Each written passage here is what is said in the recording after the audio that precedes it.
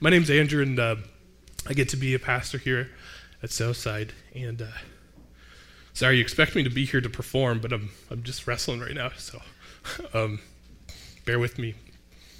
If we need a time filler, open your Bible to Philemon. Make your way there. Some of you may take a few minutes, so at least we got a chance here. So it's one page in the scriptures. And you'll probably pass by it 3 or 4 times looking for it. So go ahead and do that. And if you have your phone, pull it out. I'm not going to have slides today because we're going to be straight in the text this morning. Philemon is a short enough book to do that because it's just one page and it's 20 verses. It's a small little letter, and so we're gonna spend time there. Before we get there, here at Southside, we've been talking a lot about the concept of presence. One of the things that you'll know if you've been here for any amount of time is that the idea of presence, the concept of presence, the word presence has been a foundational a consideration for the church and has led them to decisions that Southside has made and is going to continue to lead and guide the decisions that we make in the future. And we're kind of framing it in a few different ways currently and into the future is we really believe that our calling is to be one, present with God personally by spending time with God. We really believe that we are only changed if we get into spaces where we believe that we are in God's presence. You're not changed by learning a new thought on a Sunday morning. You are formed by actually taking that and applying it to your life in such a way that makes you not only feel and believe, but I think is actually happening, and that is to be in the presence of God in some kind of way. God is the one who changes us. God is the one who forms us, and it's through his presence in our life and our experience of his presence in our life that we are truly changed and formed, not just listening to a good idea that sounds good. And that's actually the thing that ends up leading to decisions that you make that are better. You don't listen to someone and then live differently. You have to believe it for yourself before you start living it. And we really believe that it's really God that's guiding you and teaching you and leading you. You got to believe it's from him, otherwise you're probably not going to live it that long. Is this ringing? Can we turn off the monitors? Somebody go back there and just flip the main thing down there. The second thing is presence in community. We believe unapologetically that the presence of God in your own life personally, it translates to presence in community. There's no example in the Christian life except for the person cast away on an island who can't be around people, and then he might find animals to be present with, right? There's no example in the Christian life that where your embodied presence with God, personal presence with God, doesn't translate to presence in the body of Christ, in community. Like you long for it. There's a whole bunch of new people here this morning who are looking for a new church, a new community to be a part of, to be present with, and we really believe that is where we really start to be changed and formed. Presence of God leads to presence of community, and then accountability starts happening, and it's a beautiful thing. And so if you're new here joining us this morning, I want to welcome you and say that we're as about gathering and being present with one another as you are, because you showed up, and we all did. And so that's a big piece of the Christian life. And then the third is that a presence of God through us collectively. That's mission, right? And our mission is powerless unless it's the presence of God through us. And the presence of God happens through us when we are formed into Christ's likeness through spending time with God and then spending time together. We are formed, we are changed, and we become more like Christ, and then that's what we bring to our community, to our neighborhood. And that's what has impact. We really believe that. So that's the idea of presence. And we spent a lot of time talking about presence of God personally, and we talked about Sabbath and prayer for like the last year, it feels like, and that's awesome, and we're going to continue talking about more stuff like that. But for the next couple of weeks, we're going to take a break from those two conversations about prayer and Sabbath. We're going to start on something else in the fall, but we're going to spend 4 weeks here just looking through this very small but densely packed text in Philemon. And so I hope by the end of this one, you can get quite familiar with it. It's not that daunting to get familiar with because it's a 30-second read. We'll read it, and you'll be like, oh, that was easy. I can do this over and over. But don't let Philemon's short nature fool you. This is an extremely formative text. The reason why it was included in the canon, well, there's all sorts of reasons why, but one of them is because if you really, and I hope you see this by the end of today, that this small little letter is like a very, very clear picture of the gospel, very clear picture of the gospel, and Paul's theology here that we're going to see laid out through his behavior and through his request and his appeal is like the center of the gospel. And I hope that you understand that and you can see that today. Because for Paul, some people think Paul was about a lot of things, and he may have been about a lot of things, but I've become convinced in all of my study that Paul was about one thing primarily, and everything else is built on that. And, well, yeah, I shouldn't just say that. There's lots of things primarily, but one of the key things that Paul has influenced the church with is the concept of unity in the body of Christ.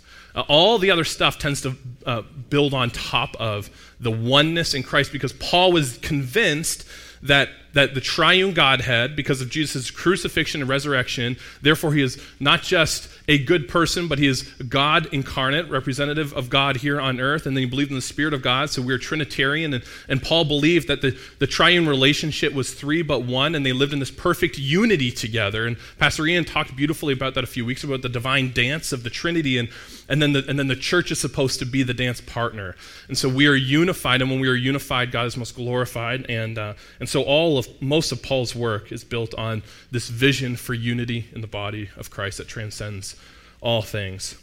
And so that's why we're going to spend some time talking about that, because we embody that, and we embody that through presence. The other neat thing about this teaching series is some of you guys know one of our, I don't say former elders is a weird thing because she's off the elder board, but we still think of her as an elder, Mary Martin, who's been a long time member here, and they're at a cottage during the summer. They'll be back. You'll get to meet them. But Mary did this study in the book of Philemon and created this kind of 4-part outline in her time at Moody, and I thought it was brilliant. So one of the neat things about this series is actually that Mary Martin is the resident expert that we're all just learning from in the next 4 weeks, which is it's pretty special to have people here who are able to do that with us.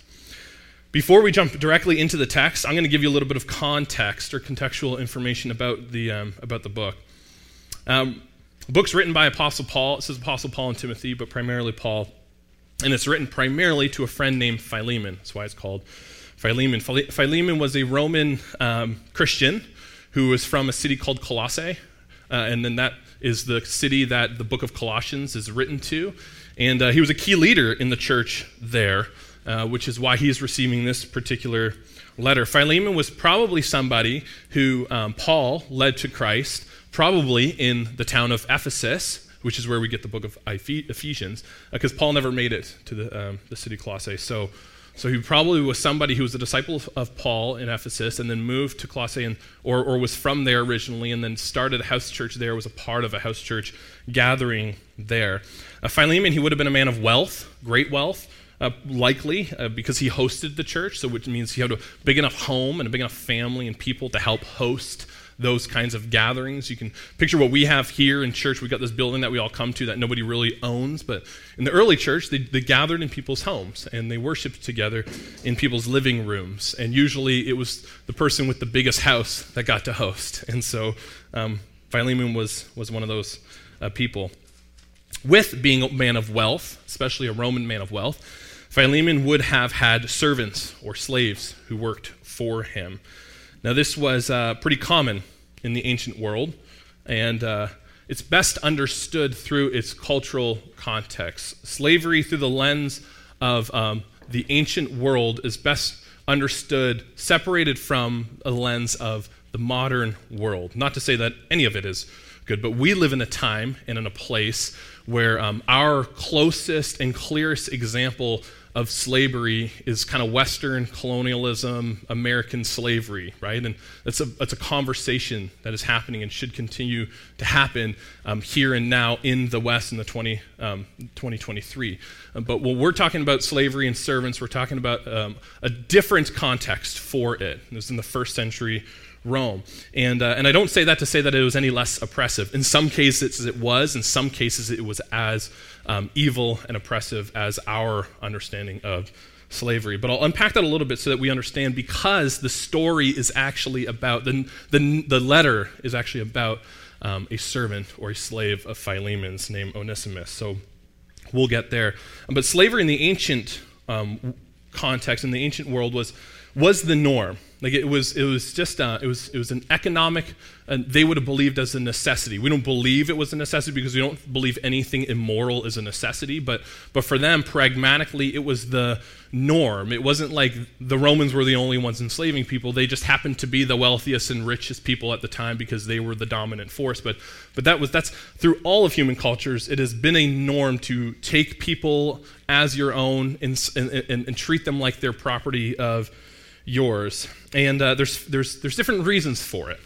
Sometimes it really was like we took these people from their land because we needed workers and we're stronger than them and they can't say no. And so you just take them from a place and you make them workers of yours, right? And that's kind of when we think about slavery, that's what we think about. But a lot of times in the ancient world, slavery was something that somebody would choose to opt into themselves. Now you may think, why would anybody do that?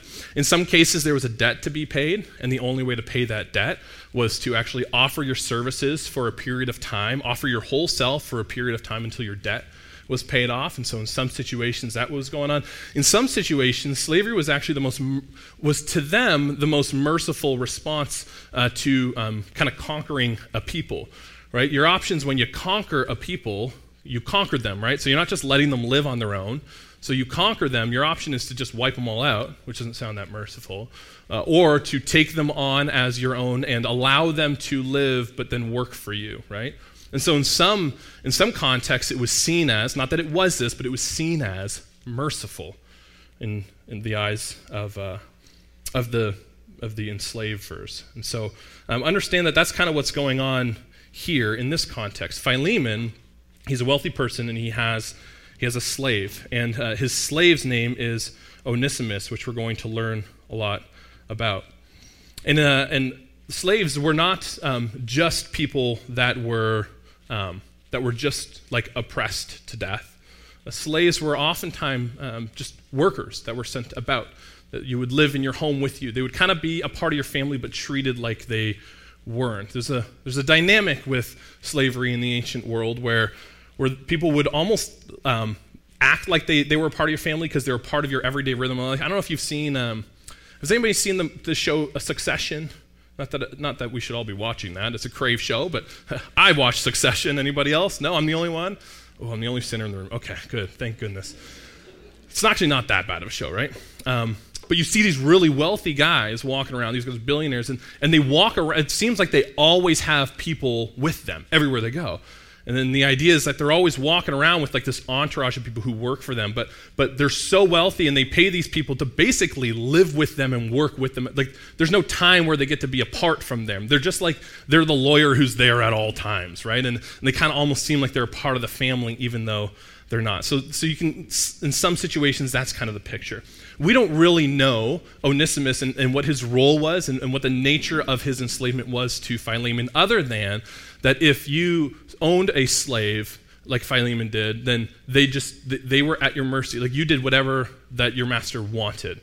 And that's where a lot of the atrocities can come from and the oppression can come from. You could just be a worker, or they could do whatever that you would want to do with a person, and the law allowed that. The law afforded that. So that gives you a little bit of a picture of slavery, at least in the ancient context. And I think it's important to note this. It's important to note that when we apply our 20th century ethic to a not 20th century time frame, then we can get confused. And you hear sometimes this narrative that the scriptures or Christian faith actually supports or endorses, or at least doesn't condemn slavery enough. And I think there's fairness to that. What's 100% true is that Christians in the past, people who would say they're Bible-believing Christians, have used Scripture. I would use the language of bastardized Scripture to justify the sin of slavery. I would say that that's happened for sure. But it's not that the problem is actually with Scripture. And you'll see, in properly understood in this context, Philemon is not endorsing or supporting slavery in any kind of way.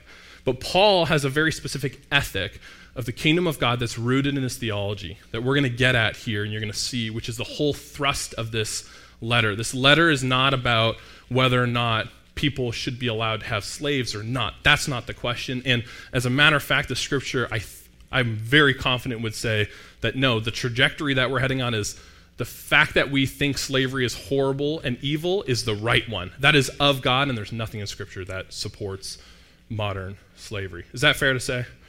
Okay. So that's where we're at, and it's important that we see Scripture in its proper light. Also, what we're going to see here with Paul is we're going to get a taste of Paul's ethic. We're going to get a taste of his worldview. We're going to get to see how he treats Onesimus, and we're going to see the basis of that, the philosophical and theological basis of that. Because what Paul does here with Philemon is actually quite contrary to the norm in his time, but it is deeply rooted in his theology. And I think one thing we struggle with in the 21st century, we've talked about this a little bit, when we have an ethic, but it's not rooted in an idea, it's not rooted in a philosophy, it's not rooted in a historical idea or a historical time period or a piece of writing that seems reasonable. Like we just have this idea and we think it comes from nowhere because we feel like our ethics or our virtues or our morals, we think they come from, like they're just from within. And the reality is all ethics, all morals, all virtues are actually a product of people deciding what's virtuous in a certain time in a certain place. And I think what we're going to see here is we're going to see a transition in human history that is starting to happen that is actually the result of Paul's understanding of the gospel and then his treatment of Onesimus and his appeal to Philemon about his treatment of Onesimus. And this is a turning point in human history in regards to our belief about people in humanity. We'll get there, okay? This morning I'm hoping that you see that this letter itself is a very clear picture that in the kingdom of God and in Jesus' way, the currency is love, not power. Whereas the currency has been power and even continues to be today. And what Paul is going to get us is the real currency, the best currency. God's currency in his kingdom is not a currency of power. It's a currency of love. And that's what we'll hopefully uncover. So if you have your Bible and you have the text, pull it up. Like I said, it's a short one, so we're going to read most of the letter. We'll save the salutations at the end here, but I'm going to read from the top, and then we'll walk back through it. In verse chapter 1, I'm reading from the New English Translation. From Paul, a prisoner of Christ Jesus, and Timothy, our brother, to Philemon, our dear friend and co-laborer, to Apphia, our sister, to Archippus, our fellow soldier, and to the church that meets in your house. Grace and peace to you from God our Father and Lord Jesus Christ. I always thank my God as I remember you in my prayers, because I hear of your faith in the Lord Jesus and your love for all the saints. I pray that the faith you share with us may deepen your understanding of every blessing that belongs to you in Christ. I have had great joy and encouragement because of your love, for the hearts of the saints have been refreshed through you, brother. So although I have quite a lot of confidence in Christ and could command you to do what is proper, I would rather appeal to you on the basis of love. I, Paul, an old man, and even now a prisoner for the sake of Christ Jesus, am appealing to you concerning my child, whose spiritual father I have become during my imprisonment. That is, Onesimus, who was formerly useless to you, but is now useful to you and to me. I have sent him, who is my very heart, back to you. I wanted to keep him with me so that he could serve me in your place during my imprisonment for the sake of the gospel. However, without your consent, I did not want to do anything, so that your good deed would not be out of compulsion, but from your own willingness.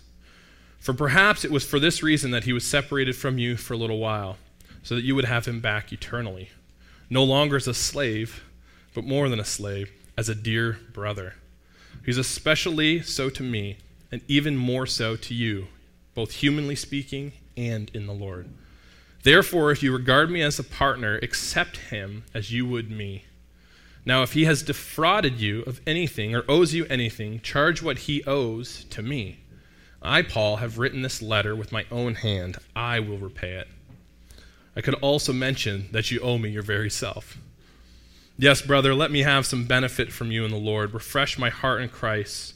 Since I was confident that you would obey, I wrote to you because I knew that you would do even more than what I'm asking you to do. At the same time also, prepare a place for me to stay, for I hope that through your prayers I'll be given back to you.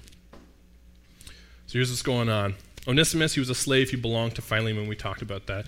Onesimus did something that put him in a position of owing Philemon a greater debt. We can see that because Paul addresses, hey, if he owes you anything, then I'll take care of it. So Onesimus possibly stole from Philemon. That was common in the ancient world where, chance you could get away, you steal something, you run for the hills, and maybe they can't find you. And so that may be what's happening. We tend to think that Onesimus is actually running from Philemon. He did something that he knows was wrong, but he actually runs to Paul. It doesn't seem like he just came across Paul accidentally. It seems as though he probably sought Paul out because he would have known Paul. If he lived in Philemon's home and Philemon and Paul were close, then he would have known of him and he would have known where to find him. So it seems as though Onesimus goes to Paul and pleads with Paul for his behalf. He could have been sent an errand to Paul by Philemon, but that seems unlikely. And he also could have just been making a detour and run into him. But like I said, it seems as though he probably was seeking Paul out for a specific reason. And maybe because he was afraid of the consequences, maybe because somewhere along the way he actually found God and he needed to seek Paul out because Paul was the spiritual father of the community and he wanted to get his wisdom, his advice, and learn from him. It could have been one of many of those things. So Paul, he not only leads Onesimus to faith in Christ, but he sees Onesimus now as a useful companion or a partner in the kingdom. That's the language that he's using. He says, I appeal to you concerning my child, whose spiritual father I have become, presumably in this time when Onesimus has been away from Philemon. But Paul, what's interesting, you think, okay, he rescued a slave, the slave came to him, he became a Christian, maybe Paul would kind of keep him from Philemon, not send him back. That doesn't seem right. Well, that's not what Paul does. Paul, he doesn't want to break trust with his friend Philemon. And so we see in the story that he doesn't just carelessly disrupt the social structure of the time. He doesn't just burn down the system and call for revolution of the time. His appeal is extremely subversive, and it is rooted in his theology. But his response is still along the path of the culture that they were living in and the place that they inhabited, which is why he actually sends Onesimus back to Philemon, because Paul understood that, at least according to Philemon, Onesimus currently belonged to him. And so Paul thought it was the right thing to do to send him back to where he was running from, but he doesn't send him back with nothing. He sends him back as a brother in Christ, and that's what's important to see. And because he sends him back as a brother in Christ, not just as a slave owned by Philemon, but a brother in Christ, he makes an appeal on his behalf. He asks Philemon to receive Onesimus as a brother, as a partner. A koinonia is the word there. It means like a friend who works together with you, a kingdom partner, co-laborer in the kingdom is kind of the Christian understanding of koinonia. And that's who Paul sends Onesimus back as. He says he's not what he once was to you. He needs to be seen in this way. Now you'll notice, and we're going to unpack this a little bit later in this teaching series, but Paul doesn't demand that Philemon do what Paul's asking. He invites him to. He doesn't require it. He doesn't force it. But Paul seems to allude to the fact that he has a lot of confidence in Christ that he could command Philemon to do what he's appealing for him to do. But he's not. He's inviting Philemon to make a decision that is best, a decision that is good, a decision that is virtuous, a decision that is right. And he's saying, I could tell you and force you to do this. I'm not going to do that. I'm going to invite you to do this. I strongly urge you, but it's an invitation. And so Philemon is invited into living a different ethic. He goes on to say, however, without your consent, I didn't want to do anything so that your good deed would not be out of compulsion, but from your willingness. He's almost giving Philemon the opportunity to be blessed by doing a good deed out of willingness from his own will. So what's the basis for this appeal? It's important that you understand the basis for this appeal by Paul, because it's a strong appeal to make to a friend. Remember, he's talking about a slave who rightfully belongs in his eyes to Philemon, who wronged him in some kind of way, who probably stole from him or defrauded him. So it's not just, hey, we should all be friends, let's sing Kumbaya together. This is somebody who belonged to me, who was my who I have full authority over, who burned me, who robbed me, who turned against me. Vengeance is mine, and in that economic system, well, there's a consequence to doing that. And if power is the system of the economy, and law is the system of the economy, and fairness is a system in the economy, then there's a different response than what Paul's inviting him to do. But Paul urges him to take him back as a brother, to not only forgive him, but elevate him to the position of a brother in his home, a family member, a co-heir, a partner in Christ. And the basis for that is first, love. We see this in verse 4. It says, I always thank my God as I remember you in my prayers, because I hear of your faith in the Lord Jesus and your love for all the saints. In verse 6, it says, I pray that the faith you share with us may deepen your understanding of every blessing that belongs to you in Christ. In verse 7, it says, I have great joy and encouragement because of your love. And then in verse 9, Paul says, I would rather appeal to you on the basis of love. I'm not appealing to you on the basis of fairness. I'm not appealing to you on the basis of the economy and currently as it exists. I'm not appealing to you on the basis of the law, because the law says you can take Onesimus back and you can do whatever you please with him. But it's not about the law. I don't care what the law says. I'm appealing to you on the basis of love, is what Paul is inviting him into. And so in Paul's mind, and this is where things turn, love matters more than justice in accordance with the law. Love matters more than getting what's rightfully his. Love matters more than the consequences, the due consequences for the behavior. Love is the thing that actually trumps it in his mind. In an economy of love, it's not an economy of production. It actually works against production. An economy of production would say, no, I'm going to do the thing that is most economically beneficial. In an economy of love, it's not an economy of fairness because, well, as we know, love often comes up against fairness and equality. Your kids say, it's not fair, Dad, right? It's not about fairness. An economy of love is not an economy of conformity to the standards. It breaks the standards. It's willing to go against the grain. It's willing to go against the institution. An economy of love is not an economy of power. In an economy of power, well, what Paul would be doing is so dramatically disrupting the power structure that the whole kingdom is built on a very particular power structure. And if they just let go of that specific economy of power, then the whole kingdom would fall apart because it's built on this thing. And Paul says the kingdom of God is not built on that same system and that same structure and the same economy of power. It's not. And a lot of times in the Christian church, we tend to build the church with this economy of power or an economy of justice or economy of fairness. And what we miss sometimes is the very economy of love. And like I said, this is Paul's understanding of the gospel, and we're going to get to that in a second. It's rooted in his understanding of what Jesus Christ has done, which we know was not fair.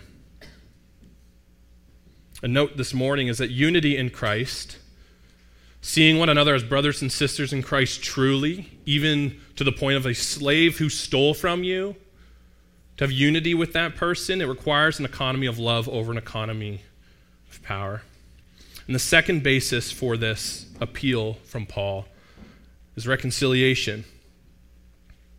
We saw love, and sometimes people go, well, why can't we just love? And why can't we just forgive? And why can't we just move on? And that's a good question. Somebody asked me the question a little while ago, why doesn't God just say everything's right and it just all goes back to perfect, right? And for Paul, he understood that in order for there to be love, you also need reconciliation. And that's at the heart of the gospel. In order for there to be true love, you also need reconciliation. So Paul, he doesn't just appeal to his friend Philemon, hey, the right thing to do here, it's not me doing it, you have to do it. Forgive him, move on. He says, and I understand that you were wronged. I understand something happened to you. I understand that it wasn't right. I understand that it broke code, and I understand what I'm asking you to do is going against the grain, and here's what I'm willing to do. This is what Paul's willing to do. He says this in verse 18. Now, if he's defrauded you of anything or owes you anything, charge what he owes to me. I, Paul, have written this letter with my own hand, and I'll repay it. Unity in Christ requires an economy of reconciliation that's based on the model of Jesus' crucifixion and resurrection. Paul, he understands this. His entire framework is built on this foundation, on the foundation of Jesus' crucifixion and resurrection. The boldness to ask Philemon to do this is only because of the theological reality, belief, faith in both the crucifixion and resurrected Christ. It's the underpinning of the whole thing. And that's because Paul understands that the crucifixion and resurrection of Christ is the great equalizer. He understands that if that happened, and if that's true, and if Christ is the Messiah, then it is the great equalizer. We see in Galatians, he talks about how there's no male or female, Jew or Gentile, slave or free man. We're all one in Christ because guess what? Christ paid the price for all of us equally. We're all dead in our sin. That's the heart of the gospel. It's the core of the gospel. And because Christ both died and subsequently resurrected and proved his divinity through that process, then we know that we're all forgiven no matter what wrongs we've done, no matter what sins we've committed, whatever pain we've caused. This is the Christian filter for all relationships, and it's rooted in a theology. And we think sometimes, I think in the West, because we've grown up with a Judeo-Christian worldview, we think that this is the norm, that the norm is to treat everybody as equal. But if you read your history books or pay any attention, it is not the norm. The norm across human history, and even still today, is not unity. The norm is tribal preservation. The norm is survival. The norm is prioritizing your kin over your neighbor's kin. The norm is protecting your community from their community. The norm is disunity amongst people for the purpose of personal preservation and longevity. That's the norm. And most civilizations have been built on that. And some even still operate that way today. But the Christian ethic is the antithesis of that. And when you have the Christian ethic, that there is no slave or free person in God's economy. In an economy of love, when you have an economy of love, then you no longer rely on the pragmatic solution of slavery. It dismantles the whole thing. Because you don't get to treat people like they're anything other than equal to you. And then fairness and the law and due consequences, they all come secondary to the first principle. And the first principle is love and unity and forgiveness over justice and preservation.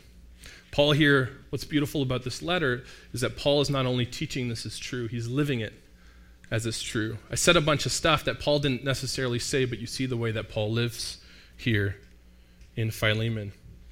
He says that not only am I calling you to proper unity with one another, but I'm going to put myself in the place of the reconciler. I will pay the debt. He says that's the mark of a Christian, is the mark of a person who not only is going to be the Philemon who forgives, the Onesimus who humbly repents, but also the Christ figure who pays the debt in between. And Paul puts himself there because of his base, his theological base, of what Jesus did on the cross. See, Jesus used his power to serve. He wielded his power to serve. He wielded his power to die for. He wielded his power to reconcile. That's what Jesus used his power for. It's not the economy of power that we understand and that we see today. It's to give your life for the sake of the other. And what we see in Jesus is we see the heart of God. In God's economy is an economy of love. Because Christ loved and gave himself for us, and therefore I love and give myself to my brother. In the story here, we're supposed to find ourselves in three people. And if you read scriptures at all, this is one of the most fun things to do is ask the question, who am I supposed to find myself in? And the answer is you're supposed to find yourself in every person in the story at different times. That's why the scripture comes to life to you the more you read it. Because one day you find yourself in the story and you see yourself as Philemon. And you think of yourself as the person who needs to forgive. And then another day you actually find yourself in the position of Onesimus, right? And then on another day you find yourself in the position of Paul. And so for a second here, just with me, put yourself in Onesimus' shoes. What a freedom it is to know that you were seen as a brother in Christ because of the love of God expressed on the cross. If this morning, you're here this morning and that's new to you, or maybe it's new to you in the season, maybe you've just been spinning your wheels with a bunch of other types of economy, and maybe you're wrestling with some stuff, and maybe you're feeling a lot of shame, maybe you're feeling a lot of weight, maybe you're feeling a lot of guilt, maybe you're feeling like you're insufficient, maybe you're feeling like you could not be reconciled to God or to one another. The news in this story for you is that the God of the universe paid the price so that you could be reconciled, and there's freedom in that. There's a gift in that. In the most real way, the Christian story and narrative is that you are a brother or a sister with the body of Christ and alongside Jesus, a co-heir in the kingdom of heaven. You are not a slave. You are a brother. You are part of the family. There's not a debt to pay anymore. It was paid for you. You don't have to live your whole life owning up or working your way to make up for the things that you've done. It's done for you. That's the Christian gospel. And I don't know if you need to hear that this morning, but it's what the text is teaching us this morning. You're set free from the ultimate consequence of your sin and your misbehavior. There's nothing holding you back from reconciliation other than believing that it's there for you. That's the truth, at least. And you get to be a free person walking in this world. What a gift that would be. To see yourself in Onesimus' your whole life is of a slave, and now you actually believe that you are free. You are free indeed, seriously, actually, practically free, both on earth and in heaven, both amongst an embodied freeness and in Christ. That's what he says.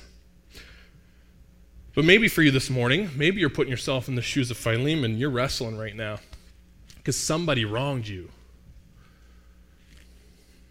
Seems to be like there's a relational conflict everywhere you turn. And I'm always surprised, but I shouldn't be because I do it myself. I'm surprised how much Christians struggle with reconciling with those who have wronged them. Let me ask you this question, and I'm not asking this question to downplay the atrocities of slavery or compare it to what you're dealing with right now. But what I am asking you is, who are you still enslaving in your mind?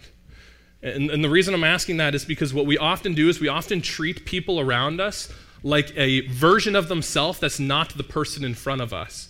We treat them like the person who did that thing to us in the past. Or we treat them like the child that we raised in the past that was a bit of a brat. They're an adult now. They're grown up now. They've moved on. They found Christ. They've been redeemed, and we're still treating them like something that they're not anymore. We're treating them like things they did to us 10 years ago that may have annoyed us, and we're almost enslaving them in our mind, saying, "Hey, you're not the person in front of me. You're that person back then." And who are you treating like that? Because you might be in your life treating somebody like their old self, holding a grudge against them, unwilling to compromise in your pursuit of justice. And at least Paul's words, who we believe is giving us words from God here, saying, put down that hammer. We live in an economy of love in the kingdom of God. Do you get it? I get there's consequences to misbehavior, but goodness gracious, if we can't figure this out. Paul's words here to the church, you notice he says that Onesimus is now a child of mine. He is a brother in Christ because he is formed in Christ. He has been made new. Over and over again across the New Testament, if we, the church here, can't figure this unity thing out, there's no point to it. Like, this is only a thing because what God is primarily about is reconciling us to him and us with one another. That's what he's primarily about. It's the basis of all of it. And so if we don't get it, if we can't figure it out, if we're unwilling to do the hard work of reconciliation with our brothers, with our neighbors, with our brothers and sisters, look, I know you can't do that alone. It takes two people to do it. But if we're unwilling to do that work, gosh, I don't know why we're expecting the world around us to see light. There's no light there. So maybe you find yourself in Philemon's story today, and maybe your response needs to be at least asking the question, am I enslaving somebody in my mind right now? Am I holding them to something?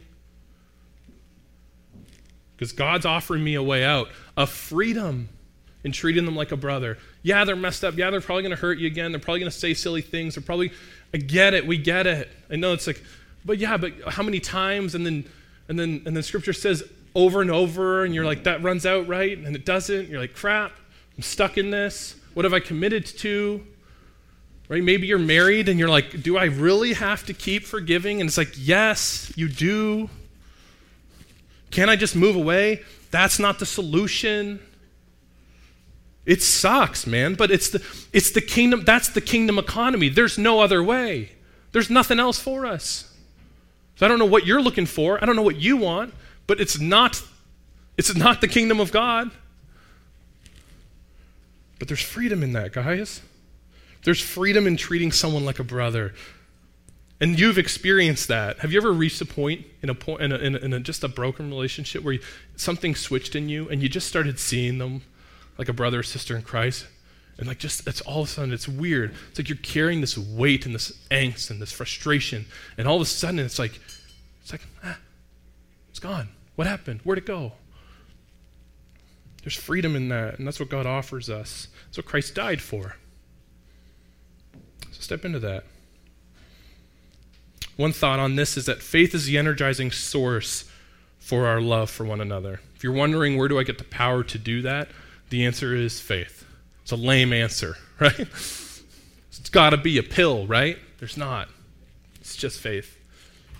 It's belief that that is the way. It's belief that that's the only way. It's belief that that is the primary economy of God and that I have to grin and bear the work in order to experience it. It's belief. It's faith that that is true, and then doing it, and then experiencing it on the other side. And if you've experienced on the other side, you know what that's like. And again, I'm saying this is between the body of Christ. There are people who don't share this ethic with you. There are people who don't live in your economy, and you cannot have the same expectations for them. Your neighbor who doesn't know Jesus, or who doesn't claim to know Jesus, you can't have the same expectation because they're living in a different economy. But you are not. You're living in this one. And then there's Paul. There's Paul. He steps out courageously, right? He says, look, this is my appeal to you, friend. Please reconcile with my other brother, your equals, and treat them this way. You have to make that decision, but here, I'll make it easier for you. Let me be the reconciler. If there's a debt to pay, I'll pay it. And what we're also invited to, on top of the reconciliation, on top of humbly coming as Onesimus or humbly coming as Philemon to the reconciliation table, we're also called to be the agent of reconciliation. We embody Jesus. Jesus is the ultimate agent of reconciliation. But Paul's example is what it looks like to actually live that out in the context of community, live that out in real time. And that looks like a million things. But for you, it might be you know something's going on here. And it's not about meddling. Don't meddle. That's annoying. That doesn't get anywhere. It's gross too. You'll hate it. Trust me. Pastors feel like we get like roped into things, you know? And then you feel like, I don't want to meddle here. And then you get stuck in it and it's horrible. Don't meddle.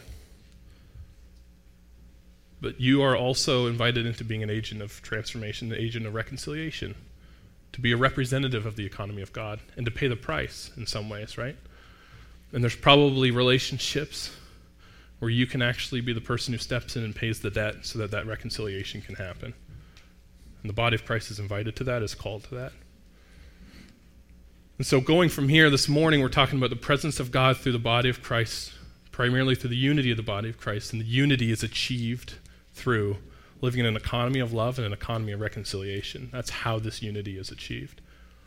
And that's where we experience the presence of the real living God. I want to pray for us, and then I want to invite you this week to scan through this text. You saw how we read it real quick. It's real easy. And you'll feel great. Read it once a day, and you'll be like, I read the Bible 5 times this week. I feel really great.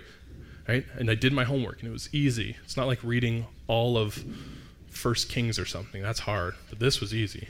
Just read this 5 times over.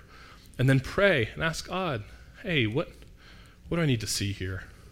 What do you have for me here? I want to live in this economy. I'm called to this economy. What is it that you want me to do this week and step into? What is the appeal that you have for me?